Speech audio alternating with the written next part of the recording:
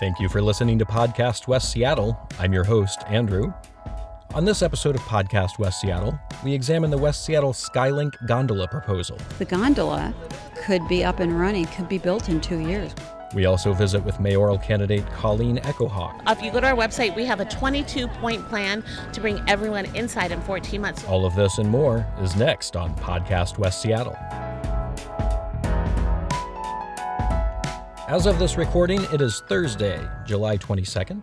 A look at West Seattle weather shows the upcoming week to be warm and dry with highs in the low 80s. Let's take a look at some West Seattle area headlines.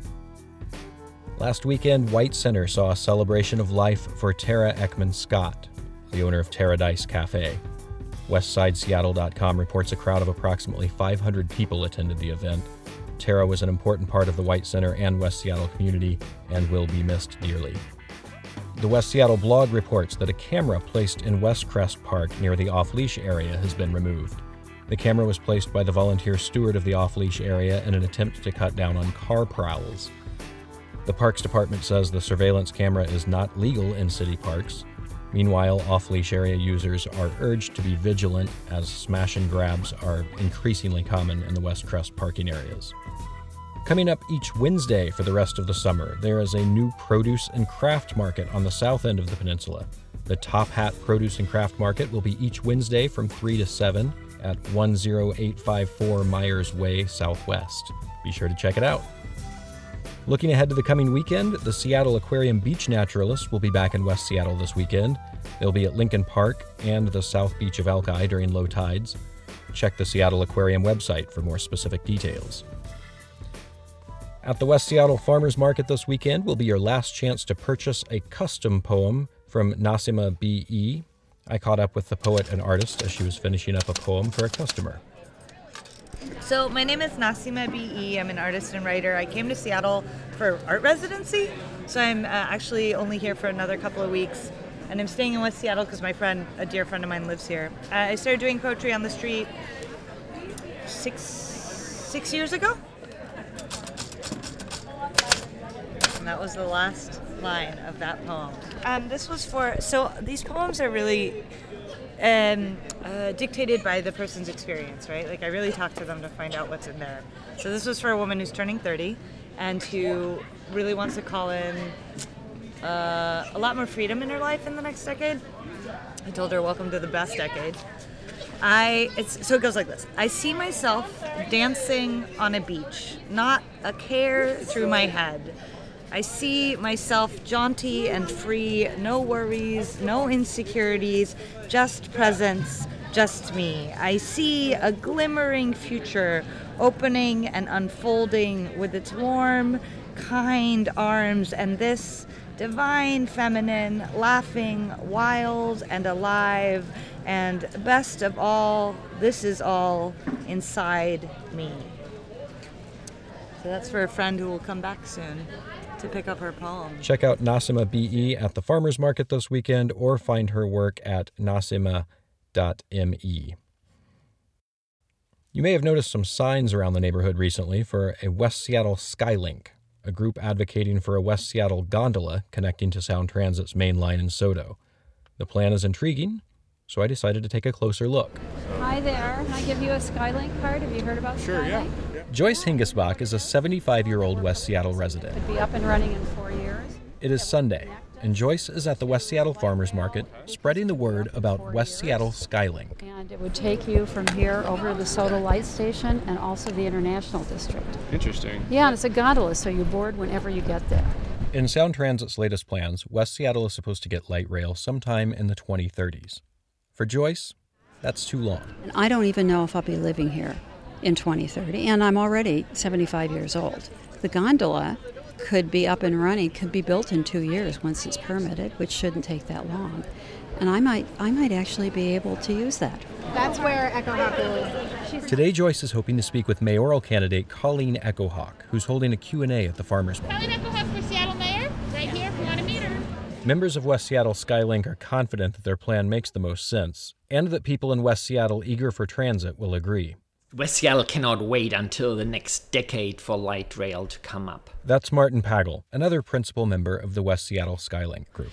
So a gondola could be built a lot faster, could be built a lot more affordably. He says an elevated cable gondola system would cost $2 billion less than the $3.2 billion price tag for the light rail link. And he sees other advantages. Sustainable decarbonization, and it would displace far less people. It is a system that other cities have implemented. Mexico City built a line in 2016. They had so much success there that they also started building more of those. The experience is very enjoyable. Fieke de Jong is a journalist and urban researcher in Mexico City.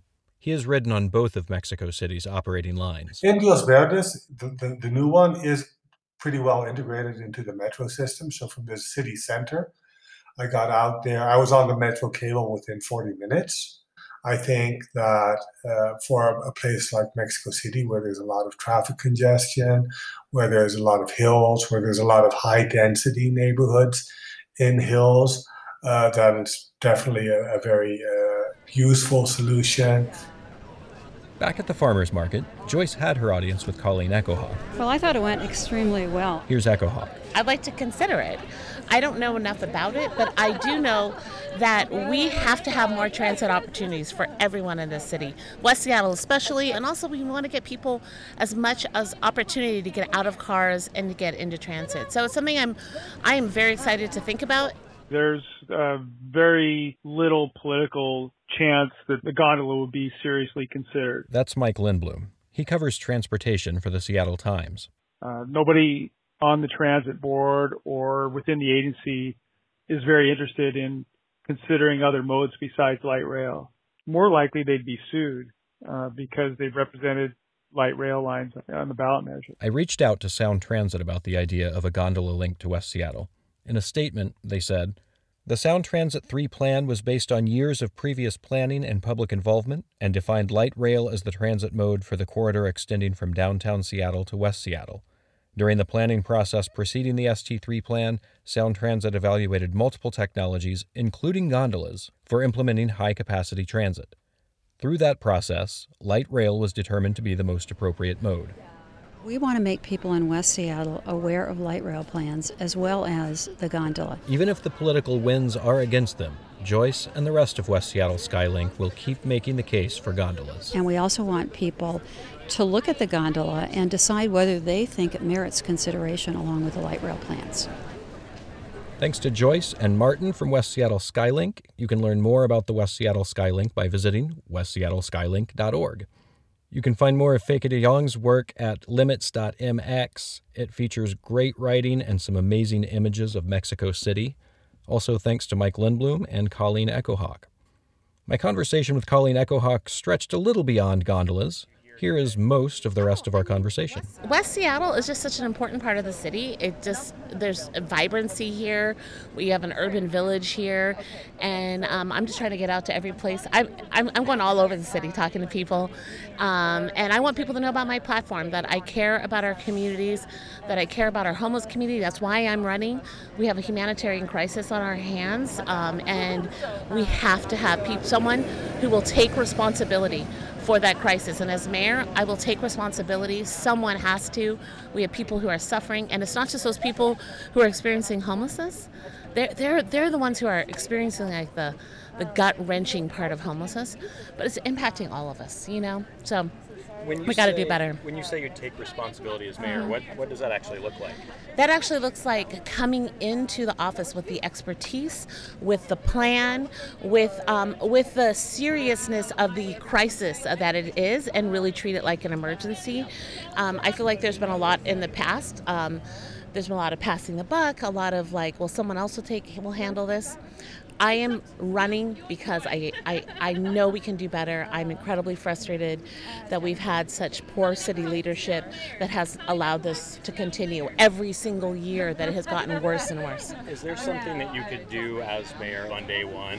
Absolutely. So that's why we have, if you go to our website, we have a 22-point plan to bring everyone inside in 14 months. So the day I'm elected, in the 2-month period of the transition, we will be working. We will be identifying the real estate. We we will be thinking about how we're going to buy the pallet homes, the hotels, work with the Regional Homeless Authority. I am the candidate that has the expertise and the partnerships to get this done. I've been doing this work for the past 7 years. I've consulted with the White House's Interagency Council on Homelessness. I'm a board member of the National Low Income Housing Coalition, and it is time to have a mayor who will step up to the plate and serve our community and serve those babies and elders who are suffering outside on our streets. Thank you very much. Thank you. Nice to meet you. Thank you, Colleen. That concludes this episode of Podcast West Seattle. Make sure you've subscribed to the podcast. With updates coming much more frequently these days, you don't want to miss an episode. Also, be sure to share the podcast with friends, both West Seattle and otherwise. You can reach out to Podcast West Seattle on Twitter or Facebook or at podcastwestseattle.com. Until next time, nothing but love, West Seattle.